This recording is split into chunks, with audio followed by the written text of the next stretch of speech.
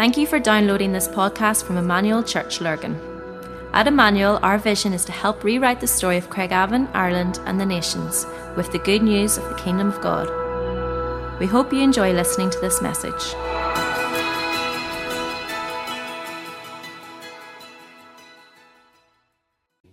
Okay, we're still in Generation Next, and last week we looked at how there was a massive call to obedience after they entered the Promised Land. Remember, we talked about that was strange. It was kind of a weird moment because you'd have thought God should have done this before they crossed over. It was sort of like a bit of a, God, I'm not dead sure that's the wisest thing you're doing. You know, it would have been better circumcising all these men before they crossed over, before they went into enemy territory. But it was a step that left them vulnerable to their enemies, but it was also a step that left them totally reliant on God. And that's not a bad place to get to. And that's the place I think God was taking them to. And then we looked at how the whole nation turned back to God in obedience, re-circumcision, and then they remembered they had Passover, and we talked about this last week, and Joshua and the people obeyed God. The circumcisions were performed, time was taken to heal, and then God said this to Joshua, this time, today I've rolled away. Remember we talked about this last week, the reproach of Egypt. Imagine they've been out of Egypt for 40 years. For 40 years, and God says, today it's taken 40 years to deal with this stuff in you. You think you're dealing with stuff over the last number of months or last few years. Here's a people who were dealing with stuff for 40 years.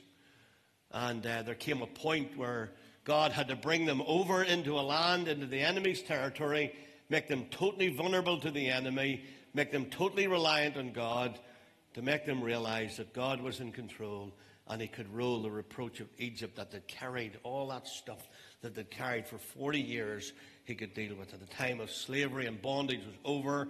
Wandering was now over. Israel was home, and they were now fully God's people. Beautiful story.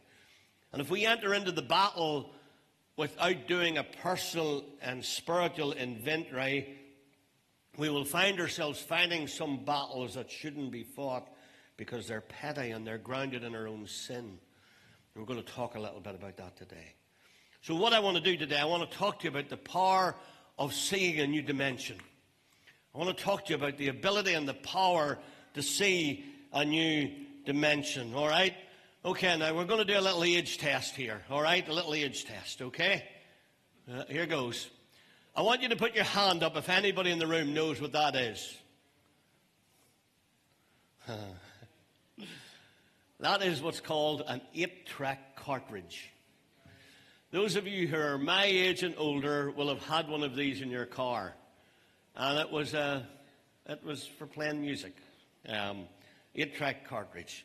And then, thankfully, I didn't have too long to put up with this nonsense because I got one of these.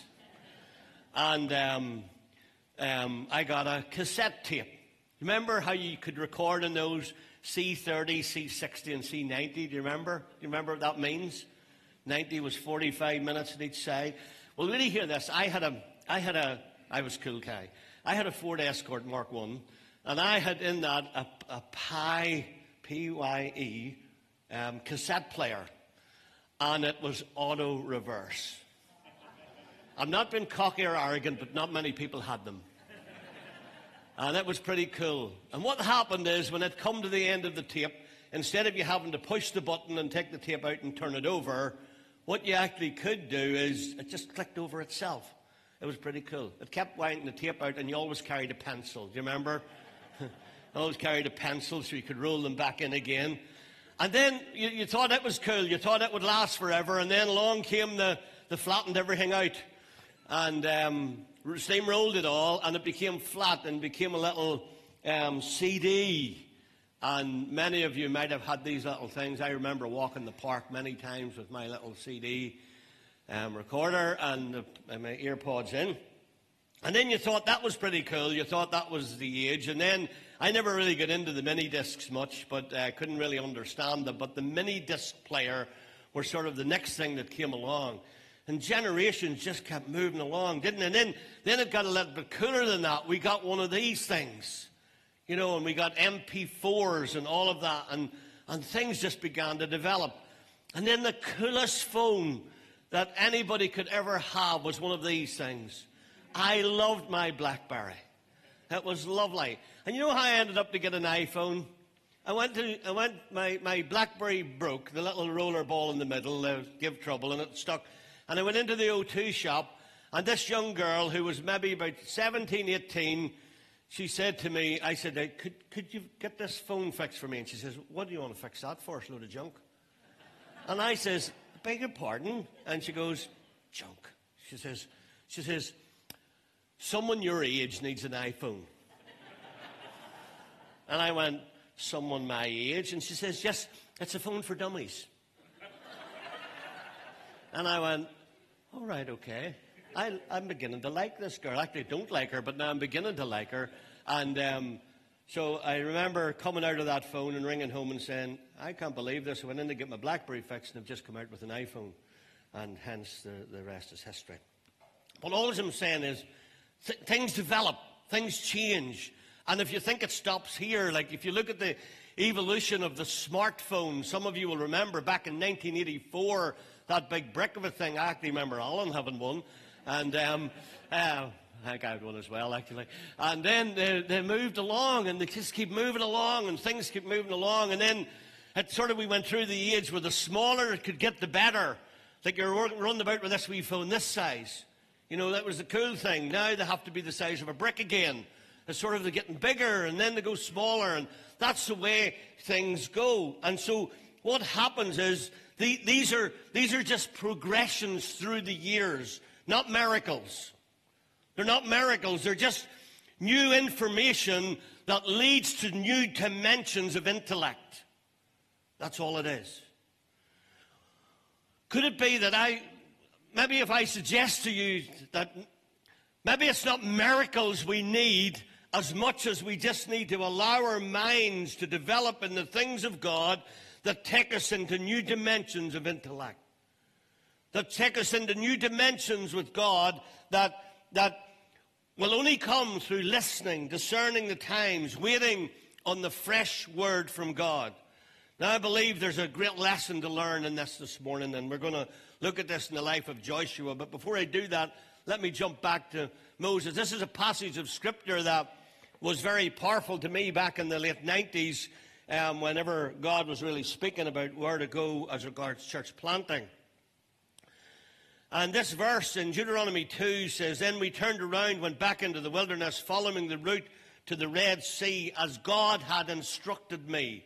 So God spoke and God told them to do this. But then you see God spoke again. The voice of God, he's speaking again. Then God said, you've been going around in circles, these hills long enough, go north. And I feel God has been saying to me that this is a season of whispers, that we're in a season where we need to know the difference between God's word and God's voice. Now, I'm a man of the word. You know that. I love the word of God. But John 10 says, my sheep hear my voice. All right, not know my word, which is important. And I think we've got to differentiate. We become so religious about the word, we actually miss the voice. And here these guys had been circling for 40 years. It had a purpose. But if God sends circle, there's no doubt about that. But just be aware that there's coming a day when God can speak again. God hasn't lost his voice. And you are listening to my voice this morning. All right, you're listening to my voice. A voice gives you more than a text. Actually, they tell us that 7% of communication is words. 7% is words, 38% is tone, and 55% of communication is body language.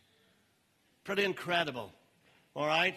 Voice gives tone and inclination. It can indicate danger.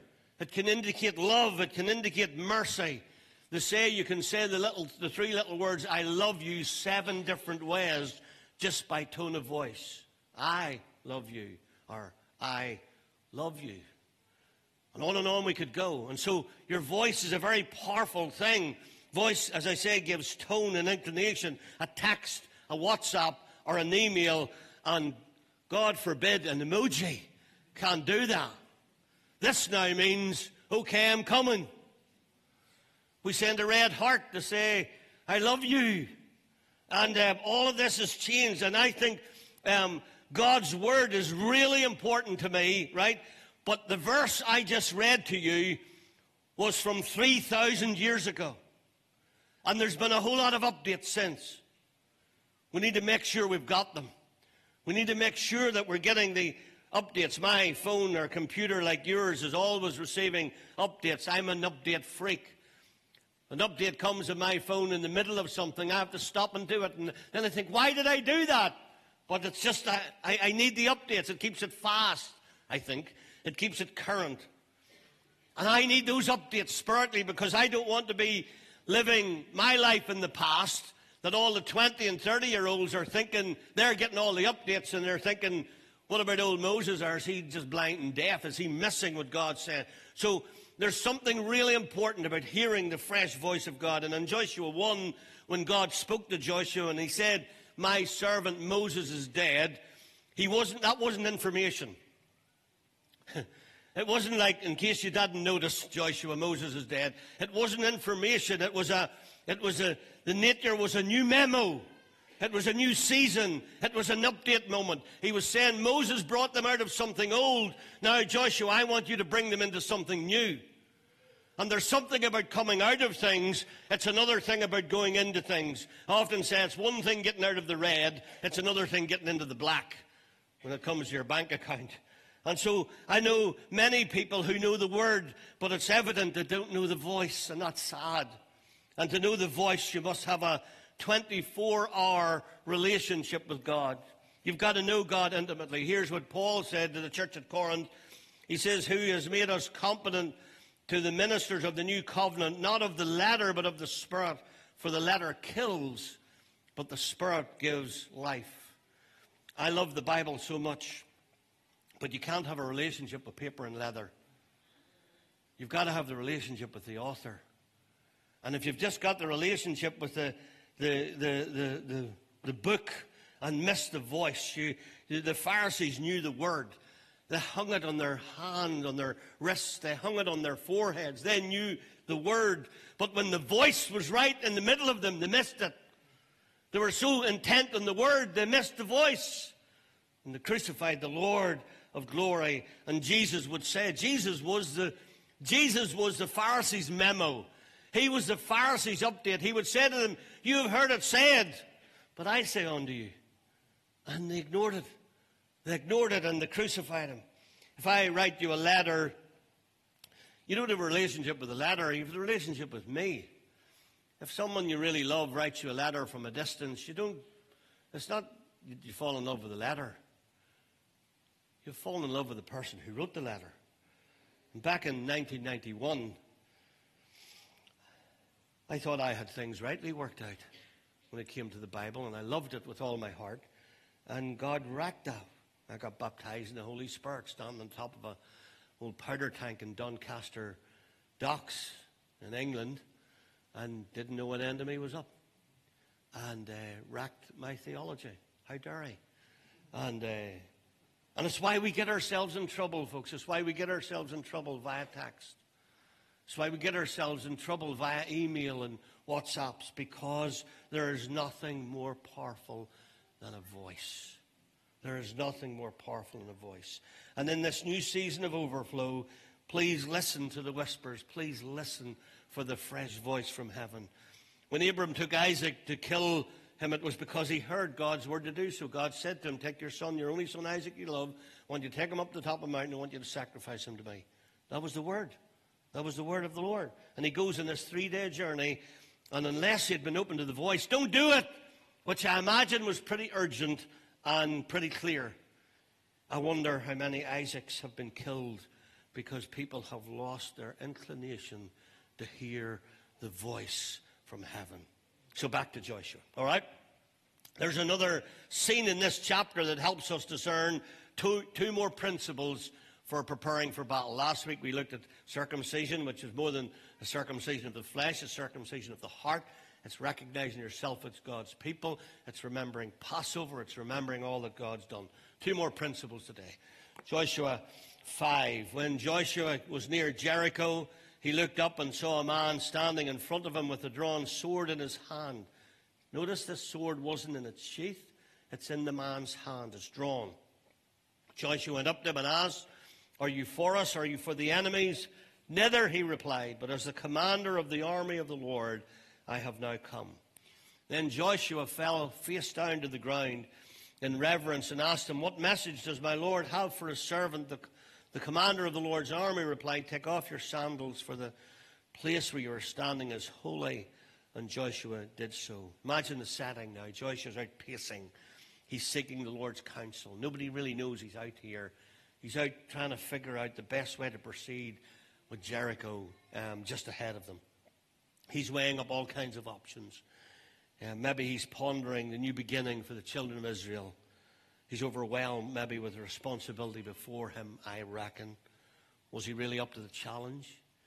Is he really the right man for the job? How did he get to this point when he feels so underqualified? And suddenly before him there's this magnificent figure who is a man with a drawn sword, and it appears that the man just stood there. And Joshua takes a deep breath and goes up to the man and asks, "Are you on our side or are you on their side? Whose side are you on?" It's a pretty good question, isn't it? When you meet somebody with a sword drawn. Are you my side or their side? That's a good question, I think. And the man, of course, told Joshua that he's the commander of the Lord's army and that Joshua must take off his sandals because he's in holy ground. And Joshua knew immediately that he was in the presence of the divine. I reckon his mind maybe went back to the story of Moses at the burning bush, been told to take off his sandals because he was on holy ground. Some believe, many of the theologians believe, that this is actually an Old Testament appearance of Jesus, what we would call the pre-incarnate Jesus. It's what's called a Christophany, I think. I think they're right. I think they're right. The angel of the Lord, probably the pre-incarnate Jesus.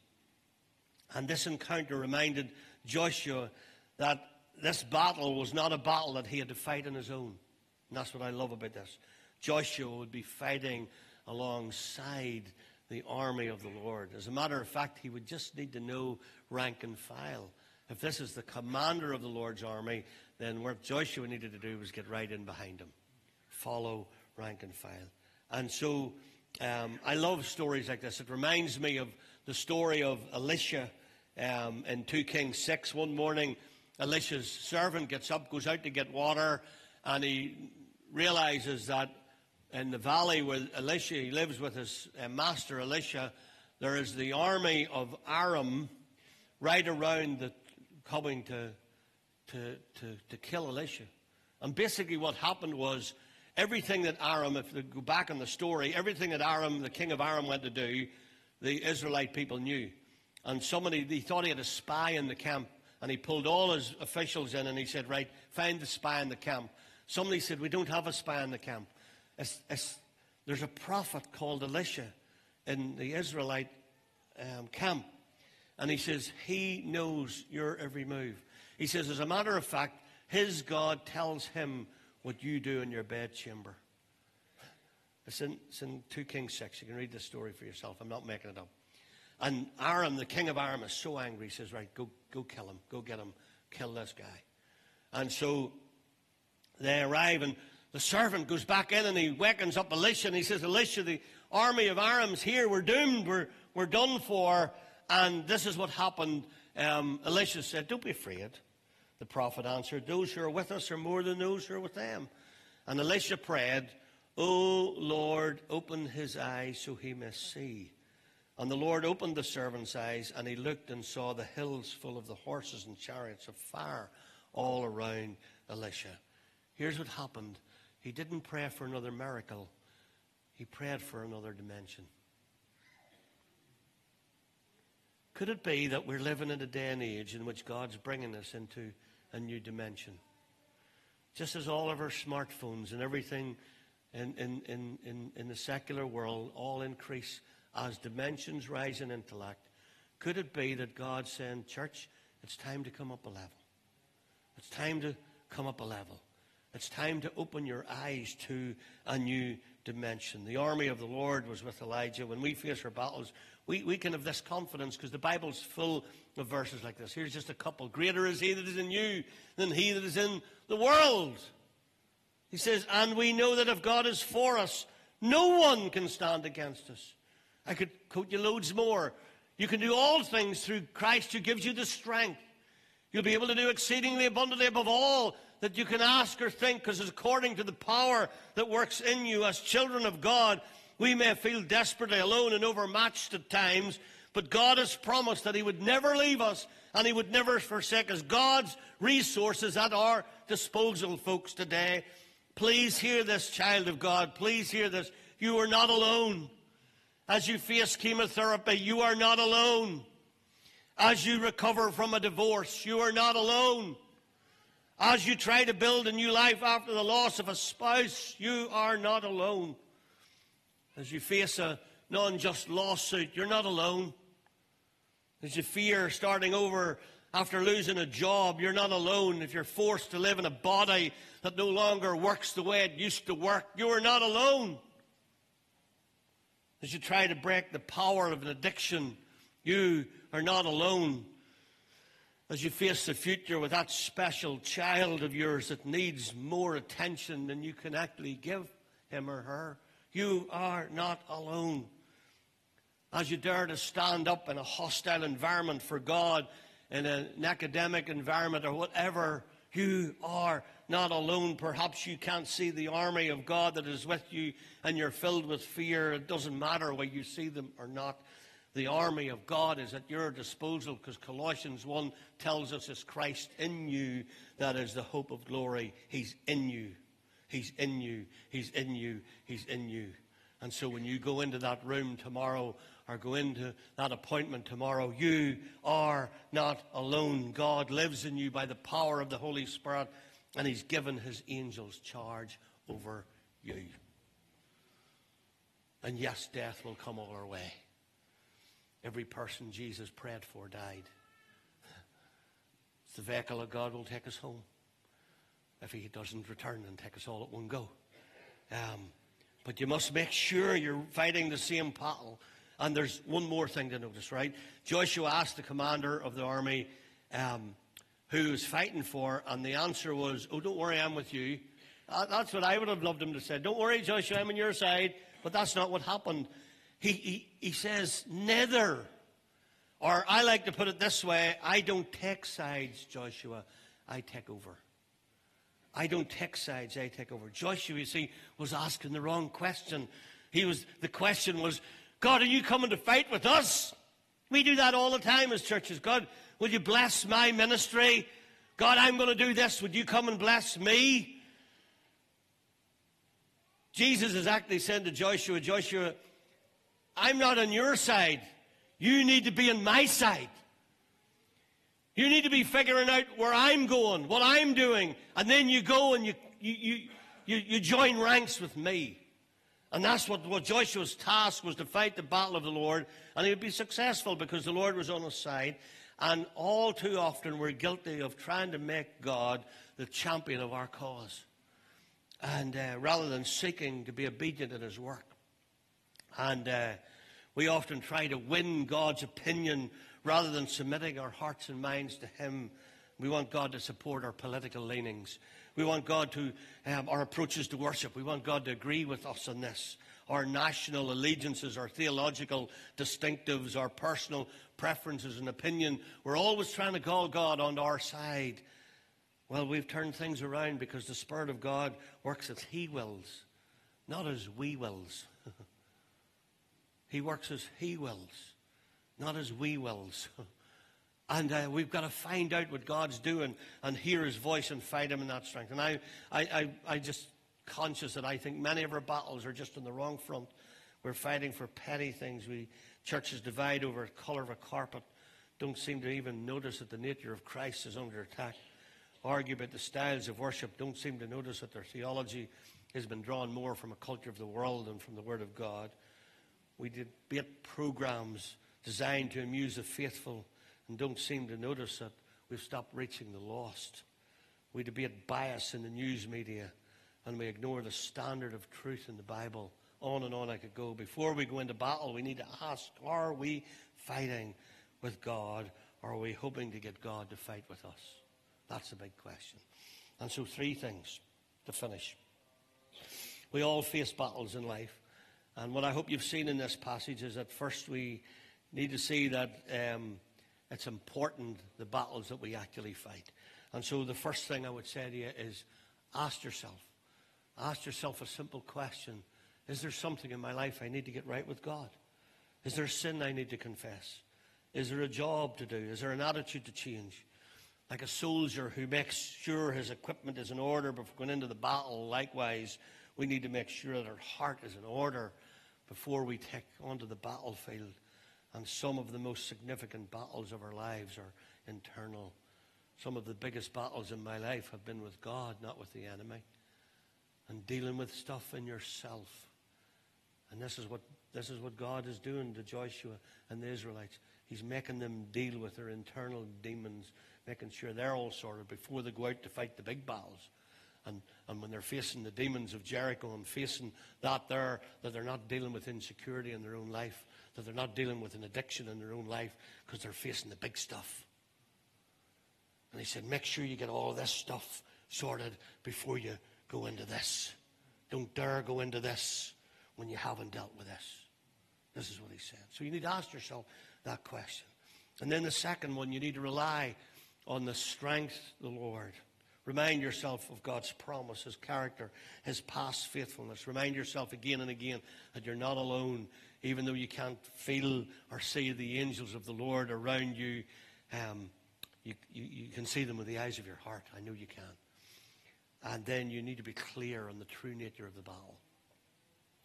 Make sure you've dealt with this before you do this. And there's something about that.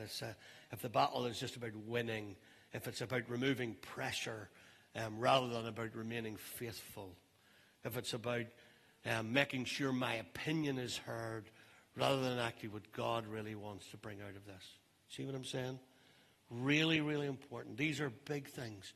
Big things. And I feel there's a world shift in a spiritual realm at the moment. I feel like the world as we know it is shifting.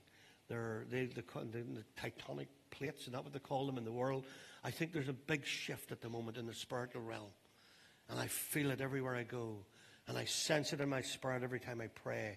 And every time I intercede. And I feel that God is calling people to a new place. I wish I could tell you that every time you do all of these things, all your battles will be won. I wish I could tell you that there'd never be any pain or heartache in your life. Of course, I could tell you those things, but it wouldn't be the truth. But what I can say with confidence is this. If you and I will do these things, we will have the strength we need to fight the battles that really need to be fought. And we will do it. We will frequently see walls of opposition come down, and we will see significant victories in our life, and we'll see the walls of Jericho come down. And I think God is calling us to a new dimension. And I say this because if you read the stories in Mark 9 and Luke 9, which are the two gospel illustrations of the Transfiguration, and you'll find that it says that these guys who had saw Jesus raise the dead, they had saw him heal the sick, they had saw him do miracles in power, and then it said that Jesus brought them up to the mountain, and he lifted the veil to show them a new dimension. He brought them to show them something that would change their lives forever. It would change the way they prayed. They would something that would happen in their lives. And I sense that God is lifting that veil at the minute, and he's bringing believers into a new dimension of authority. God is up to something this day and age across the world. And I think people will want it. They will grow strong. They will stand firm.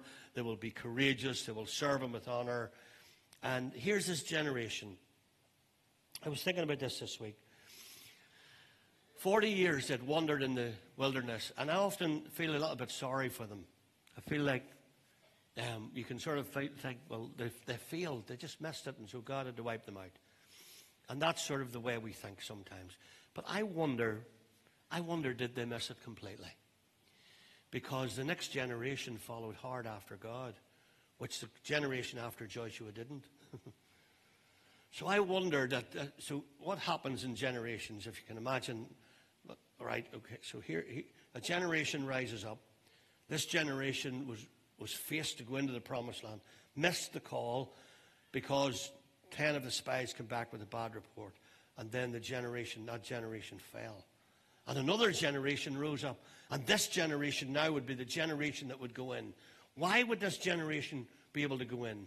I think because this generation taught them well. I actually do think they taught them well. I think as they journeyed, they realized the mistakes they'd made. And while they've still made some more, they taught their next generation. And so as one generation dies and another generation rises, this generation will do something because this generation passes something on. And I think that's really important. Because so what they were doing, they were getting them ready for a church that they would never see. A fight that they would never fight. They were actually preparing them to get a land that they would never walk into, but the next generation would. And we are all preparers of generation next.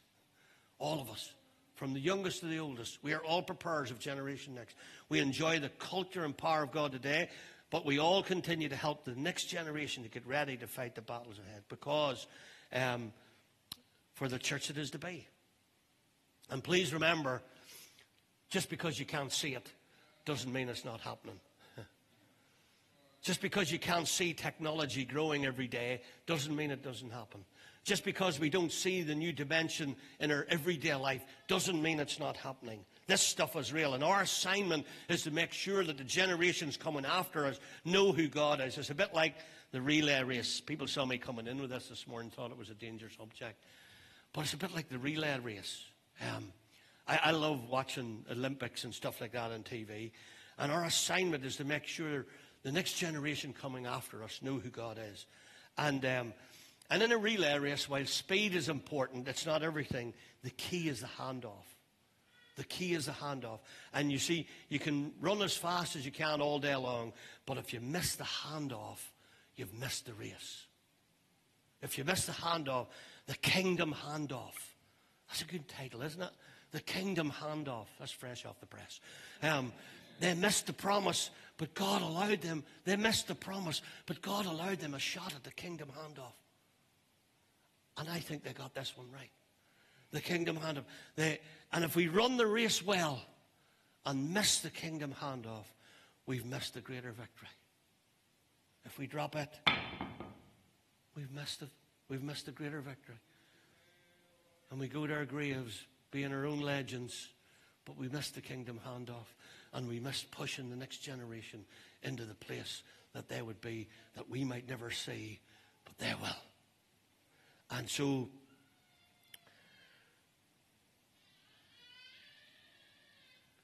I think sometimes in our misunderstanding of New Dimensions, we've got baby boomers, which I'm one of, baby busters, Generation X, millennials, Generation Z. I get mixed up in them all, millennials and all of that. But let's prepare ourselves for victory. Let's prepare the next generation for victory. Let's stop accepting less. Let's make sure the kingdom handoff is right. Let's make sure we make sure the next generation carries something of God, that we invest in them, that we just don't leave them our money and our houses and whatever else and our cars, but we leave them a kingdom investment of heart that will carry their next generation, that they'll be able to pass down as a kingdom handoff. Time's gone. Let's stand and we pray.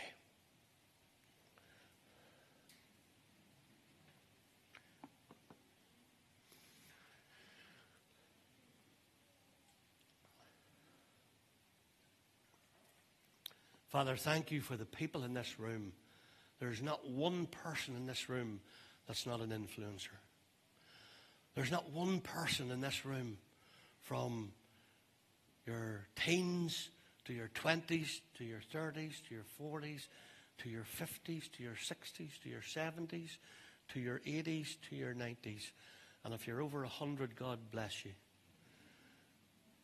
you're an influencer. And here's the thing, guys my age, here, dads and granddads, grannies and mummies, can I say something to you? See the investment that you have. See this that you have to pass over to your next generation. This is incredible. The influence that you have in your friends, the influence that you have in your sports teams, the influence that you have in your workplace. Every single one of you are influencers. And I would just pray the mantle of the kingdom handoff upon you today. In Jesus' name, may you be one who will invest in the next generation. Will you be one who will invest in the relationships around you and realize, like Joshua, who stands before the pre-incarnate Jesus and realizes he's before the commander of the Lord's army, that today you stand and you've got the commander of the Lord's army inside you, living in you by the power of the Holy Spirit. Christ in you is the hope of glory. So may it help you face every challenge. May it help you face everything in your life. May it help you face knowing that as you sit in that chair tomorrow, wherever it might be, that Christ is there as well. You are never alone. So strengthen each person, we pray. If you're in here today and you don't know Jesus as your Lord and Savior, you just need to pray a prayer of repentance. Just say, Lord, I'm sorry for my sin. I repent of it. I turn away from it. I receive Jesus Christ as my Lord and Savior, and I receive him into my life today. Come and fill me with your Holy Spirit. I'm your child from this day forth. In Jesus' name. If you're here watching online, pray that simple prayer. Please let us know. God bless you. Enjoy your teas and coffees. And remember. We hope you enjoyed listening to this podcast. For more information about our church and all that we do, please visit our website at emmanuel-church.co.uk.